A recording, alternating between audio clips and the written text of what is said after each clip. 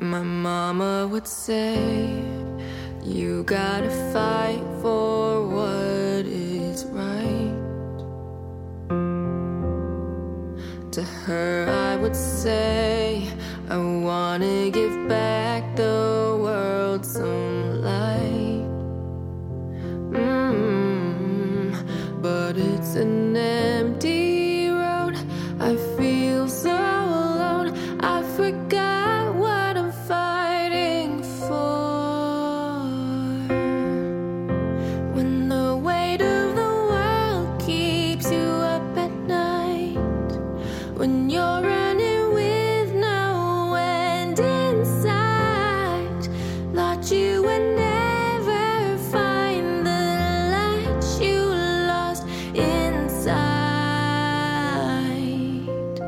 that you could find with Christ.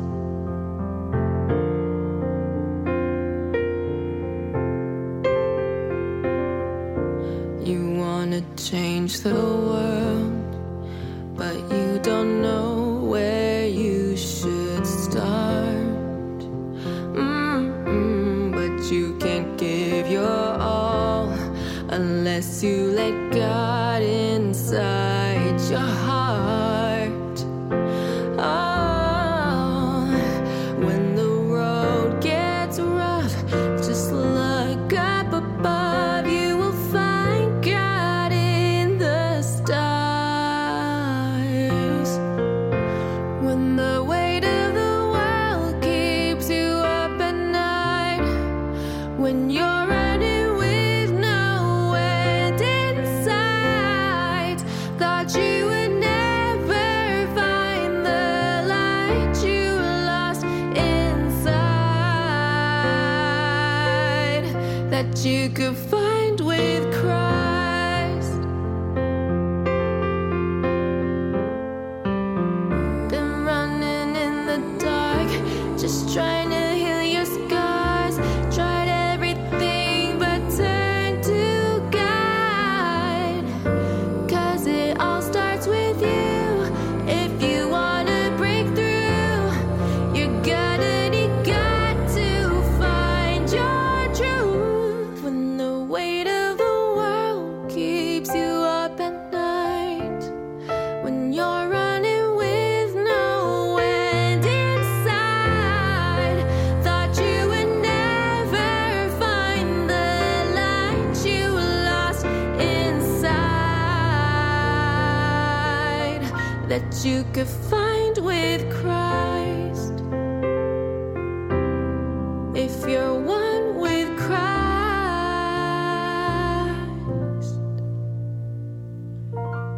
Hey, good evening, Patriots. You know, I'm just kind of reflecting. I just had a call with the Resistance Chicks a few minutes ago, and I'm just kind of reflecting on the previous hour's show, because the discussion was specifically about James O'Keefe. And the challenge that I think everybody's having, and we're going to kind of talk a little bit about this, is change. And unfortunately, we look too often at the change of things as in our hand and not the change in terms of God's change.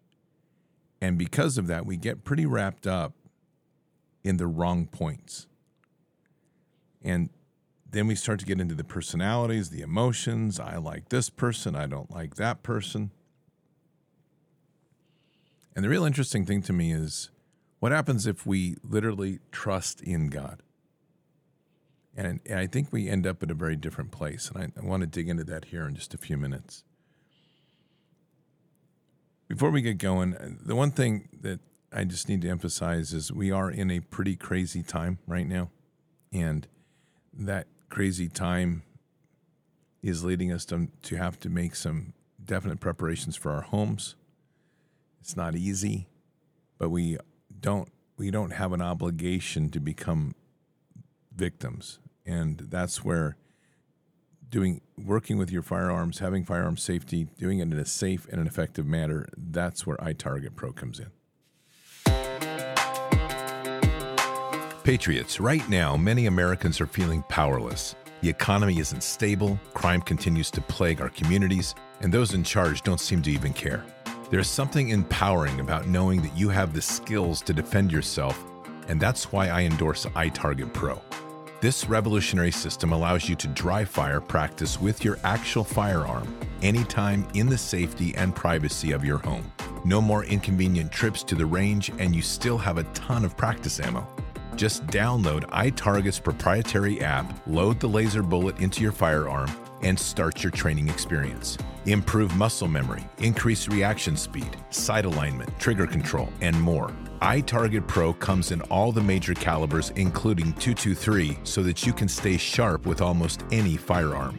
Save 10% plus get free shipping with the offer code BARDS, B-A-R-D-S, when you go to itargetpro.com right now. Again, 10% using your promo code BARDS, plus free shipping when you go to itargetpro.com. Don't rely on the government to make you feel safe. Empower yourself with iTarget Pro. That's the letter I, targetpro.com. itargetpro.com. Offer code is BARDS. We've got a lot of pain in the world right now. And there's a lot of shaking up.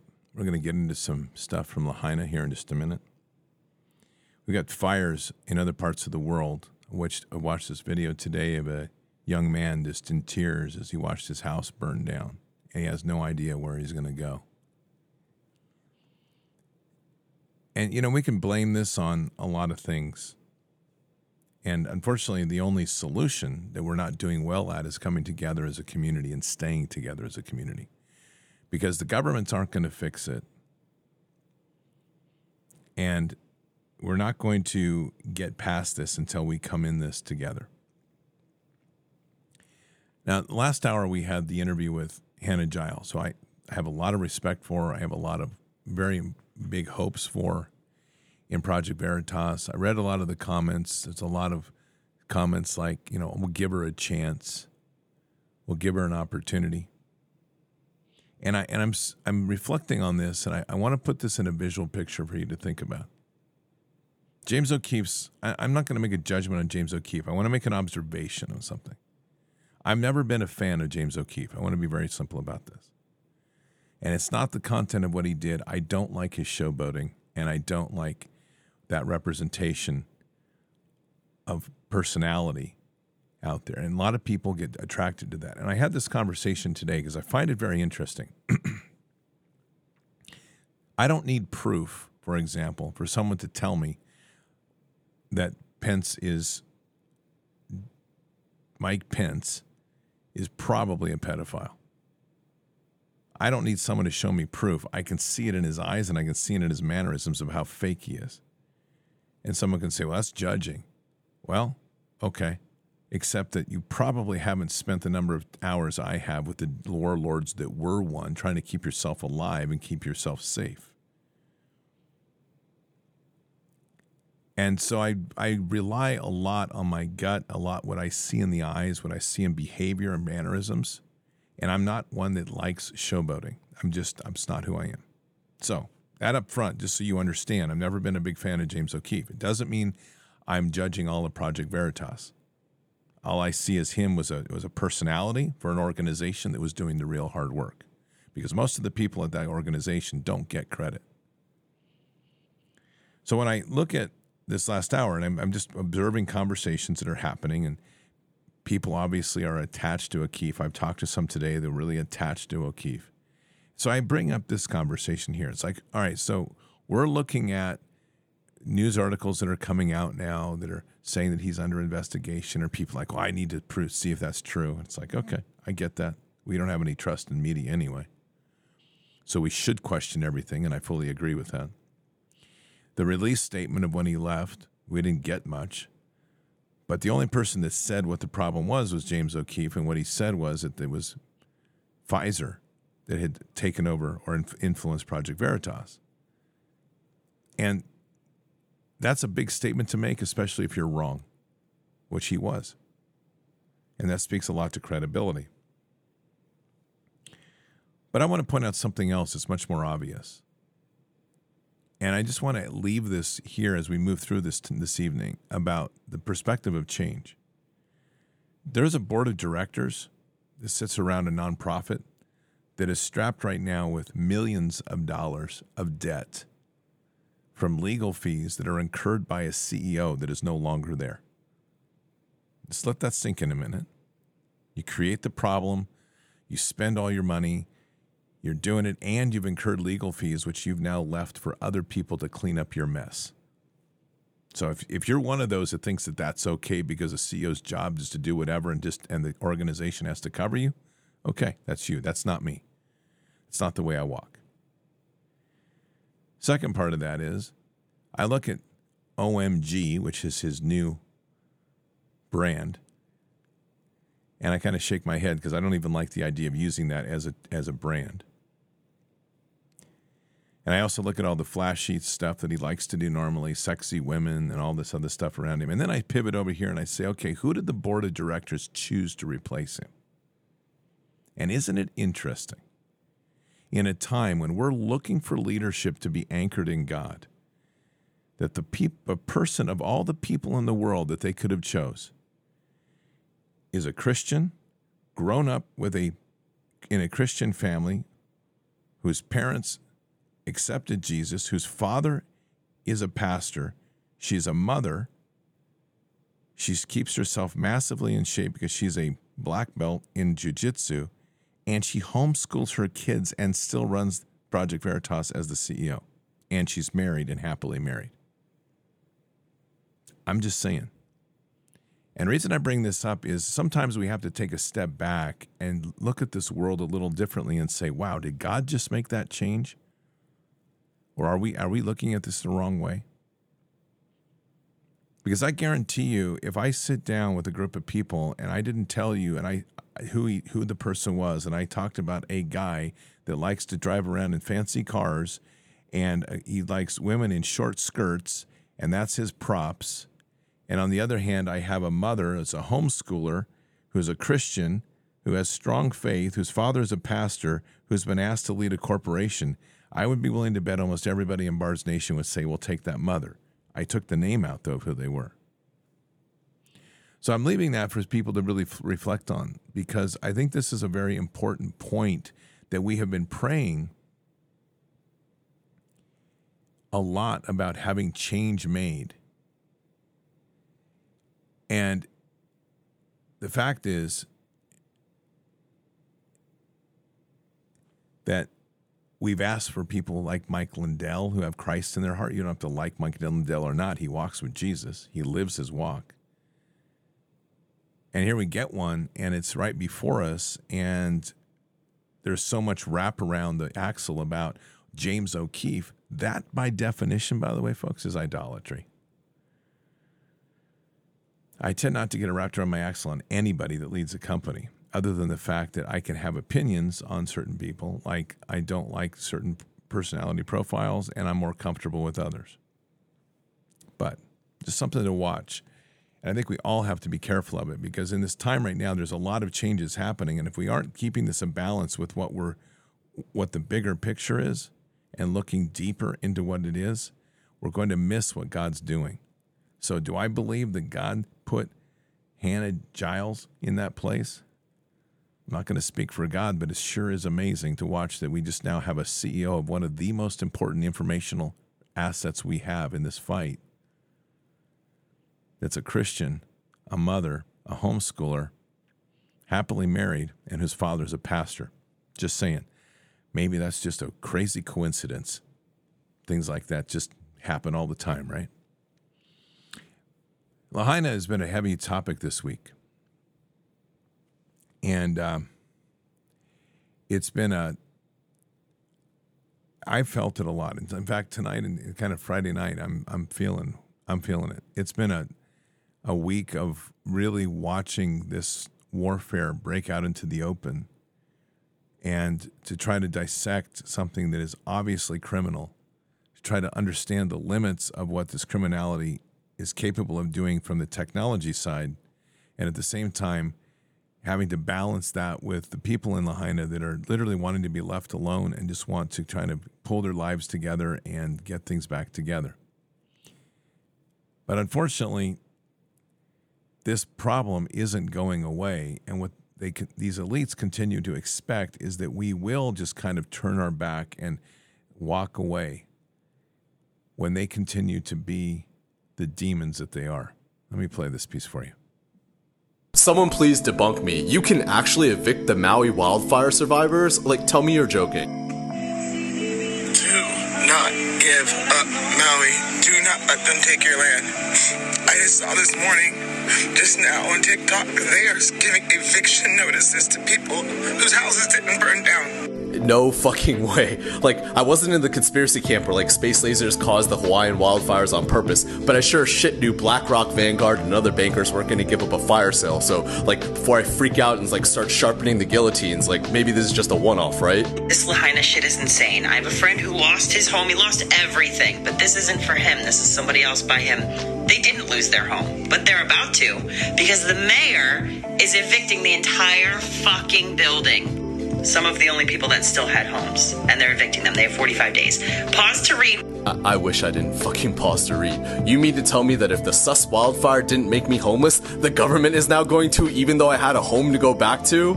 And, like, does the excuse even make sense to anyone? It's like you have no press release on how you're gonna rehabilitate the area, but you will hand me an eviction notice and tell me I have 45 days to get out, but, like, I'll get my deposit back.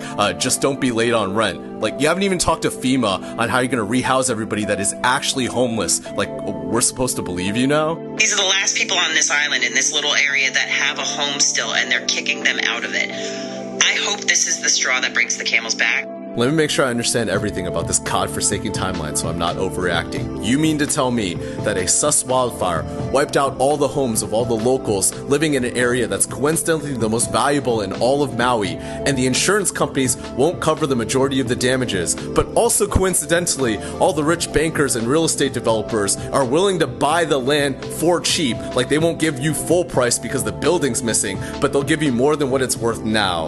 And like, this is all legal. Like, this shit's okay. Like if I just blow all my money on, like, guillotines and, like, Kevlar and rounds, like, is this, like, I don't know, like, hey, conservatives, there's your fucking time to shine. Second Amendment, tell us what it's for, man. I don't fucking know. Am I overreacting? Somebody please debunk me. Like, this cannot be legal. This side note, if somebody has a 501c in Lahaina ready to go, like, I'll tell you exactly what to fucking do to fight fire with fire. Like don't give some stupid random ass Asian TikTok or anything. Just, I can't, they can't. How is this possible? We call that the Great Awakening, when the liberals get caught with truth before them, and obviously by the language, don't have a root in a relationship with God, but I'll give him the latitude for the truth. We are dealing with an unconscionable evil, and it is an evil that is running roughshod over the people because so many, like this individual, just can't process the fact that there is evil. And at the same time, God is moving his warriors into place right now. There's a lot of great things happening, but we have to have eyes to see it, and we have to take the time to recognize it and be thankful for it. And that's why I started out with a story about Project Veritas. Like I said, maybe that's just a coincidence. But at the same time frame that we are dealing with evil people evicting people that have gone through fire damage from their homes, we are seeing some movements in big places, big influential places, of putting warriors who believe in God, who walk with God, in position. Spiritual war is in full-blown fight right now. And these people, however they did that fire in Lahaina and other areas on the island, they're not done. And they're still moving. And they're using the apparatuses of the legal engine to take that property back. They're going to drag this out, wear people down, financially break them, emotionally run them to the ground until finally they give in and they get what they want. And then what? Then what? We're going to sit back and go, oh, Lord, please fix it for us? I don't know how I'd be sitting if I was in heaven right now. I'd be scratching my head going, what's wrong with these people? I mean, do you not see evil when it's there? Do you not understand that there's still 1,000 people missing? How come the media is not highlighting it? They love the way they do this. There's 1,000 people missing. How many children are missing? That's what I want to know. Nobody's saying it. Because locals have a hard time just putting their lives back together. The people that should be doing the hard work, which would be the legacy media, which we know is corrupt, and it's owned by the CIA, they're not looking into any of this. All we hear is, there's still 1,000 people missing, but they keep finding some. I mean, what is that going to be? Like some rabbit out of the hat? And I think people really get caught, and I'm not accusing anybody here, but like this guy you just heard, I mean, he's now suddenly processing, like, this doesn't make sense, this isn't legal. And it's like, it is legal in this war because they don't run by the same rules we do. And so when we're talking about the damage of the fire, these are massive things. There's a no-fly zone now over the top of Maui. They can't even get footage out. There's hardly any reports coming out of Maui today. They're locking down on this thing so hard. And let's just take that other side of the coin, which would be kind of like the Q warriors. It would be something like, trust the plan. The White Hats are in control. I'm just curious. Do the White Hats have the ability to deal with dead dry bones and raise the dead? Because unless they do, there's a whole bunch of dead people over there that are charred and gone.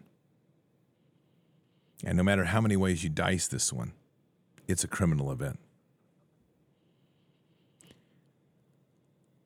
And the way they love to do it is to always make it sound like an accident. That's global warming.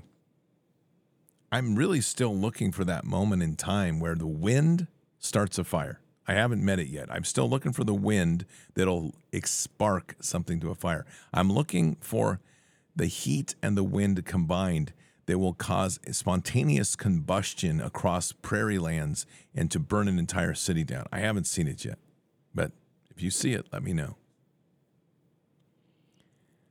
But this is truly a criminal event. And what's at the core of this, like always, which shouldn't surprise anybody, is the children. Because every single thing that they do always takes us back to the children and their need to sacrifice and destroy. And that's just the tip of the iceberg, and we know it. Children are being malnourished in school right now. The food programs are being slowly degraded. This government has no money. They have Obama asking you to donate to FEMA, which is illegal anyway. But anyway, I'd love to know who did that one. I'm sure somebody out there was scribbling a check like, oh, I got to help Hawaii. I'm going to send a check to FEMA. We are dealing with a level of cognitive dissonance in this nation that is stunning to me. And we, right now, as we walk with Christ, we have got to keep our eyes on him. And when I say this, why this is so important, this story that I'm going to share, we all know, but it's a story that was shared to me now like twice, has been given to me out of the blue. And I'm bringing it up because if it's been shown to me twice, I figure God wants me to share it anyway, or remind it to me twice. I asked a question last night or yesterday or sometime this week. And my question was this: do you believe, and I asked it honestly, to ask yourself the honest question, do you believe that we could heal a land in prayer? And I'm not judging if you don't, but I do. That's what I was sharing with you. Because if we can heal somebody of cancer, why can't we heal a land that's been burned? What's the difference? Why can't we? Why can't we raise up trees to be big and full grown? Why can't we see full forests regenerate? Why can't we see grass pull out of the ground and water begin to flow out of the mountains? Why can't we? There should be no reason because we have the authorities to do it. The only question is, do we believe? And here's the story, and we know the story. Jesus was walking across the water. It was a stormy lake. And Peter saw Jesus, and Jesus told him to come to me. And Peter walked out, and he too walked on water. He too walked on water until he looked down and took his eyes off Christ, and then he fell into the water. See, the point is we can do anything and everything through him. And there's a pretty heavy weight on the world right now. It's a big one. This echo, and I can just say that I'm in prayer this week. It's been heavy, and to me, the way that I feel it, it's this echo and this resonance of the people that were lost in that fire, just shockwave across the spiritual realm, and it's heavy. And there were many people lost. The reports that I saw yesterday from a coroner, he's asking questions, which are legitimate questions. How is it that all they're finding is bones? There's no flesh. Everything has been burned off. Do you realize the heat that takes? Do you realize the intensity of the flame and the duration of fire that takes to completely wipe everything out? It means that everything around you, if you're in a car or if you are in a building, that would mean everything has to completely burn, and you have to, nothing in your body is going to retain. That doesn't even sound normal to me. It sounds a whole bunch like a frequency issue, but spontaneous combustion or something. This is pretty horrific. And that's where on the outside of this, we have to stay vigilant and not forget. Now, if we were really able and committed to it and we were able to heal a land, wouldn't that be amazing? What would that look like? Can you imagine, like right now, if we prayed and prayed on it and suddenly the next morning we wake up and Lahaina's healed? And people's homes, right? They're able to go back and build their homes, even say not even their homes are restored. We just take the land is healed. It'd be pretty amazing. It'd become a miracle spot of the world. It would take the breath away to keep the elites at bay. I mean, I don't see why we can't. I guess that's the whole issue. I always tell myself we can. But I think in the world that we're in, we're pretty easily distracted, and we like to tell ourselves a lot that we can't. And that's again back to Peter. Keep our eyes on Christ and all things through him. And I think that lesson is one we really have to stay focused on right now, because there's so many things going this way or that. And it is pulling our attention off. But our attention doesn't have to be drawn off of him. If we're walking down this path with our eyes on Christ, and there's a Lahaina fire, and there's fires up in Vancouver, and there's fires in down Newport Beach, and we've got a Cat 4 hurricane rolling in on California, and we've got tornadoes in the Midwest, and all of these things.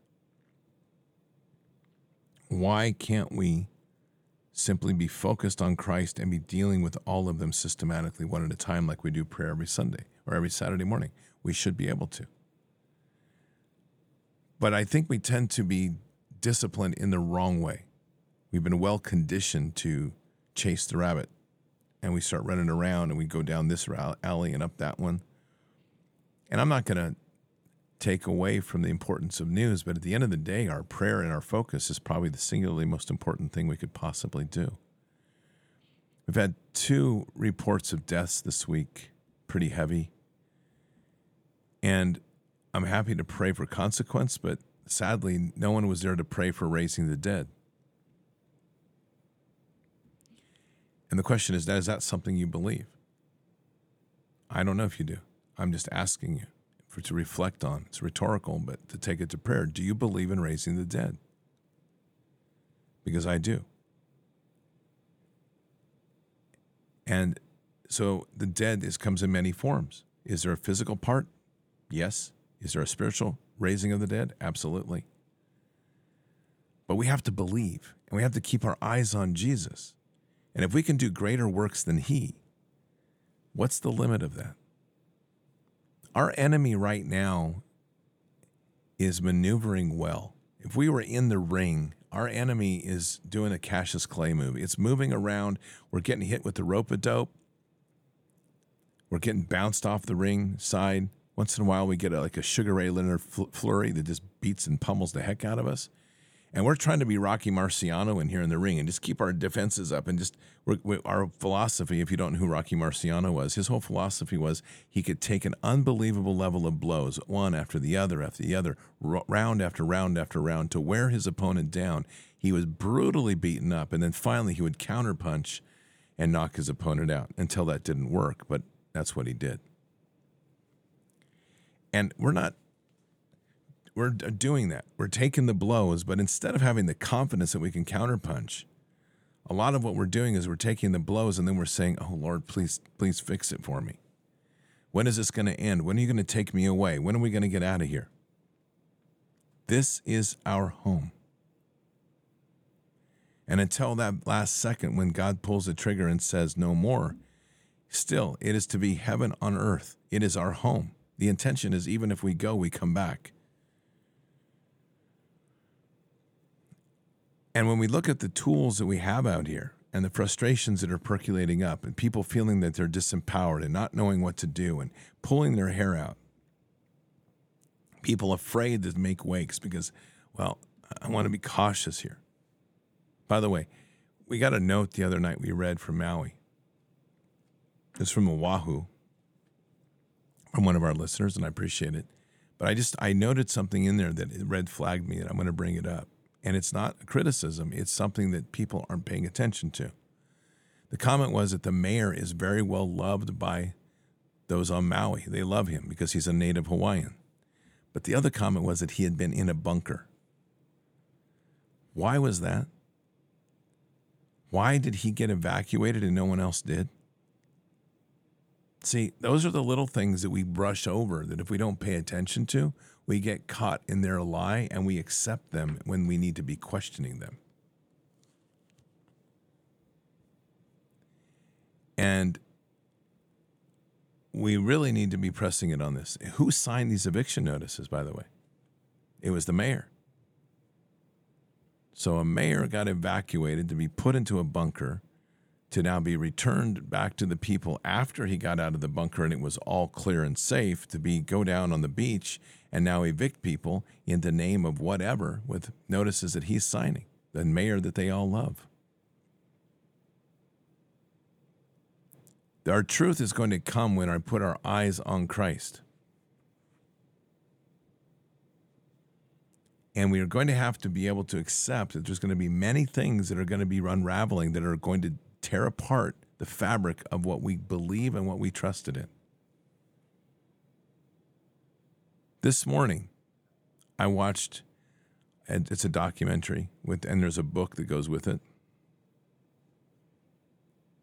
I'm just saying, you can take this for what it's worth. But it's funny because last night I was talking to a friend, and he said something about a band that I like. He goes, I'm going to disappoint you because I'm going to show you a band, and this lead singer is dressed in drag as a transgender. And I'm like, no, nothing surprises me anymore. And I made this exact comment. I said, if I woke up tomorrow and I found out Ronald Reagan was gay, I would just roll my shoulders and go, okay, so here we go. Another one bites the dust. This morning I woke up to a message from a friend that said, check this out. It's a documentary that's come out that links Bush and Reagan and Clinton and Obama as pedophiles. Is it true? I don't know. Am I shocked? Not at one. Not even a little bit. I'm like, okay, here we go. Why? Because I'm not going to put my weight in the institutions of these men, and nothing is beyond what goes on in these towers of power. I think that one person, if you've ever listened to his music, he's crass. But if anybody ever got this right, it was Frank Zappa. He understood how screwed up things were and how absolutely upside down the world was and how people accepted that reality. George Carlin was another one. He got it too. Two guys, different guys, got the same picture of just how upside down we were as a public and as a people. And I'm bumping into so many strange things lately. Not strange, but consistently. That it's kind of telling you how much this matrix is beginning to unravel. there's a huge surge right now in Christian education, massive. And then you get the counterswing. It's like, boy, I sure hope that these kids that come out of these Christian schools aren't dumb and stupid like the ones I've known before because they can't think past this or that. And in a certain sense, I'm speaking from experience, there's some truth to that comment. And that's because of the way everybody's kind of channeled in, and they don't go beyond A or B. And if it doesn't fit exactly within that realm, they don't question, they'd obey. And that's what happens too much in our churches. You're not encouraged in a church to question, to ask God questions. You're told to obey. But blind obedience without having a discussion and knowing Father is just, it's a cult. It's not a religion. It's worse. And that's why I even say I hesitate to even use the term I'm a Christian these days. I am a follower of Jesus. And I look at how he walked and how he interacted. There's no question where his faith was. There's no question that man was mighty, and there's no question he had a heart of deep compassion. He had incredible love, but he had a ferocity that you don't ever want to stir up. And it wasn't peace at any cost. I always look at this. We hear this thing. It's like, I'm not worthy. I'm a worthless sinner. This is one of the great things that comes out. Where in the New Testament, I would challenge anybody to show me where Jesus said to people, you are worthless and unworthy. I'm curious where that is because I haven't found it. And yet that's become one of the standard protocol dialogues of our churches. And it's wrong. I don't care how many ways you cut it. God does not sacrifice his son for worthless people. But this institution of a control that we're under plays that card. Just go back to Lahaina. Oprah Winfrey and Jeff Bezos and whoever else is out there. You all are like, you plebes out there, you servants, you peasants. I'll bring you some pillows and I'll think about giving you a large donation when I discover how they're going to rebuild Lahaina, and I decide the unspoken part of that is if it goes the way I intended and want it to go, then I'll naturally give a nice donation. Otherwise, don't bother me because my estate was not touched by the fire the same way it wasn't touched in the Southern California fires, and I'm simply waiting for you peasants to get your garbage off my lands that I'm soon to own. Why? Because people say, I'm not worthy. The not worthy piece is deep in people's hearts. And as a narrative, as a culture, we accept it pretty easily. I look at my cows. There's not one place in there that they say they're not worthy. We've had the one cow that's been lame. She's getting better, but she's been lame. And I've watched that dynamic. I find it very interesting. The main herd moves on for the part of the day. Somewhere along the way, a couple cows come up and check on her and hang out with her for a while to give her some company. And then if she can't join them, then the herd goes down. She's content. She's doing what she needs to do. She's taking care of herself, limiting her mobility, making sure that she's carrying a calf. She's making sure that she can come to term. That's her mission. That's her mission.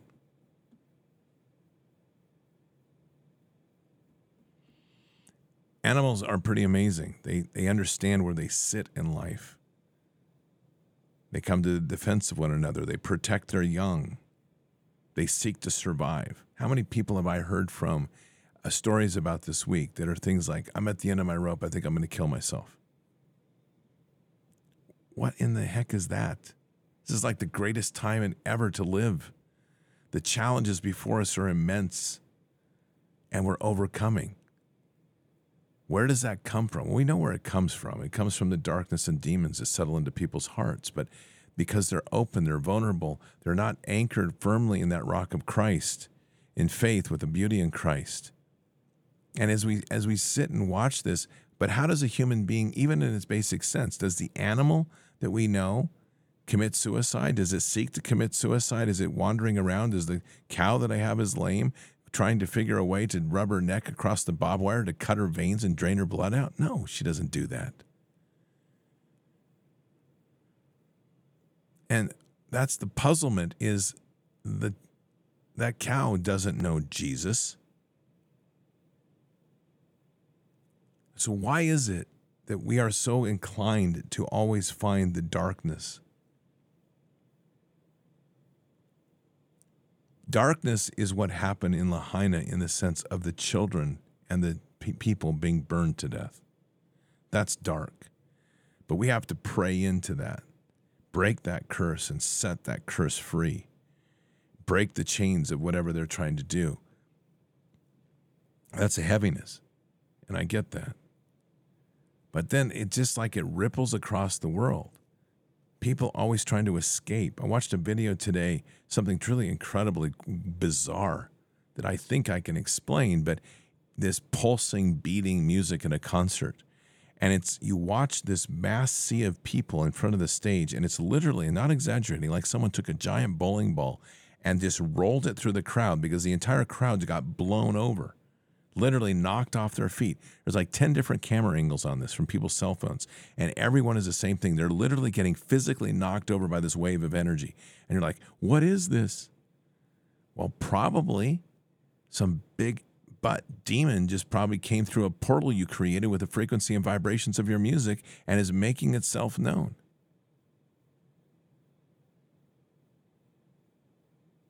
This is real, what we're in. But the other question is, what's driving people to always want to escape the realities that we have? Walk in the woods, pay attention to trees, set up a tent, hear the songs of the night, sit on a porch and watch the stars, walk in the sunlight, feel re-energized, take your shoes off, feel the earth. Work in the garden and see the bounty that God gives us. Work with cattle and see the miracle piece of the food that we're given through the animals we steward. Labor with your hands to discover the beauty of things that we can create, and the more that we practice, the more beautiful they become. Feel the sweat roll off your brow, the dirt fall on your back of your neck. These things of being alive. You jump on an ATV, race down a driveway, run up the back of a hill, feel the torque of the wheels underneath you, the wind blowing in your face. Pick up a rifle, shoot a target, hear the steel clang, smell that gunpowder hit your nose. Take a camera out, hunt a deer with a camera. Stalk the deer to get close-up photos. Whatever that is. Deal with bees. Lift off the top of the beehive. Let the bees crawl in your arms and feel their buzz and their resonance. Pull out the frames and watch how they read you and feel your energy and your vibration. Why do we seek always the darkness? Because that darkness is what feeds the enemy. That darkness is what this enemy gets its power from. And with its power, we give it authority to do more of it. Why, in the sense of all of the emergency supplies and so forth going into Lahaina? This again is not a criticism, but it's a question of, we do have to consider the emergency need for food and water and shelter. I saw one picture of someone doing healing and massage. That was awesome, but where's the 1,000 people to hold hands around that land and just pray into it and be thankful for life and praise God? When we talk about mobilization of support, where has been that call for, I need 1,000 warriors, prayer warriors, to come together and to pray into Lahaina and heal it? Just saying. We get wrapped into the darkness. We get wrapped deep into the darkness. I don't know if what I'm going to say is true, but it sure seems like a difference. When we see a fire, we assume everything is done and gone. We muddle through the wreckage with search and rescue crews and dogs to sniff out what's left, to find the pieces of flesh or bone that might remain, to send it into a DNA lab and hopefully give it identity. But what we don't see people coming together and walking that land and praying for raising the dead. We don't see people praying on that land to see that land resurrected and returned to the glory of the kingdom. You can have the search and rescue, but it would seem logical, if we're going to be walking within the power of God and the Holy Spirit, that we should also be having the glory of kingdom present and active to heal and to restore. I think that's the real challenge that this week has shown me, is the question of truly what path are we walking? Are we going to walk as Peter did, with eyes on Jesus, and walk on water? Or are we going to keep looking at our feet and nearly drowning in the sea? The choice is ours, and it's not going to get any easier going forward. We have to choose. Let's pray. Father, we are very humbled to be here tonight. Just thank you for all the blessings that you give, and just the continued reflection that we gain in each step, and just how blessed we are for the wisdom. Father, we're working hard to keep our eyes on Jesus as we walk, as Peter did when he stepped on the water. And these challenges can be immense right now. The waves are getting high at times. The winds are picking up. They're knocking us around, and it's easy for us to look down and to question where our feet are, and in so doing, lose the lock that we have on Christ and find ourselves suddenly treading water or trying to survive. We take on our narratives, Father, whether it's a narrative of pain, of physical pain, or mental distress. We're inundated in a world of negativity, of the I can't versus the I can. So, Father, tonight, we're breaking chains. We're breaking big chains, casting off the demons that want to tell us we can't, and replacing it with the power of the Holy Spirit that says, I can. Filling our lives with the optimism and the joy that only the Holy Spirit can bring, and opening up the closet and sweeping out all that muck that says you can't. You're going to sink, and you can't swim. We don't need to swim, Father. We're walking on top of the waves. Our eyes are on Jesus. And so we're just asking for this moment right now, that everybody can feel that moment, just to join in that moment in time where Peter literally was looking at Jesus and putting his feet on the waves and walking on water. Let us remember to keep our eyes on him. And through him, all things are possible. Thank you, Father. Bless us, guide us, and we say these things in Christ Jesus' name. Amen.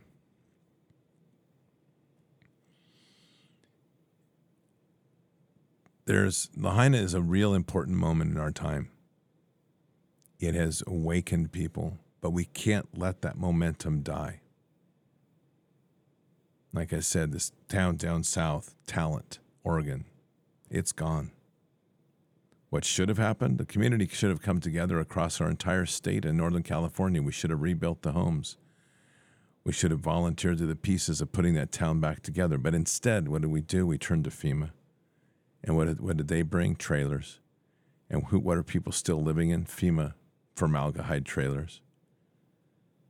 We have to take this world back together. And if there's anything that we're learning or should be learning through this week, this past week, is that together we can accomplish anything. We don't need government. We just need each other, our loving in our neighbor, and the strength in God.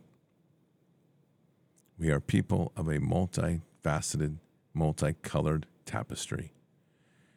And we are a beautiful and perfect representation of God. We are all made in one way or another in his image. Now, let us live into that, and let us bring it alive. Let us bring the victory that Christ gave us on the cross into this world, and let's do it now. There's no reason to wait. All we have to do is unite. I'd put prayers there any day. Patriots, remember, tomorrow morning, 7 a.m., we have our prayer Saturday. Until then, or until the next time, keep your head up and your eyes forward. Never bow to evil. Never relent. Always press into the fight. God is with us. He'll never forsake us. And in the end, God always wins. But we are here in this time, in this place, for just such a time as this. We are at war. So walk boldly and fearlessly with Christ. Occupy the land. Expand the kingdom. Subdue the enemy. Mission forward. Patriots, I'll see you tomorrow morning, 7 a.m. Bright and early. Coffee and Jesus. We're going to shake the world again with some great prayers. If you have prayers, get them over to Telegram. Send them out. You can send them to me at Scott at Bards FM, whatever you need. We'll get them in. We still have time. Have a blessed night. Until then or until the next time, God bless. Good night. Thank you. And out for now. Oh, I wanna feel something. I just wanna breathe again. Dive into the deepest end. Oh, I wanna feel something. Let me get back in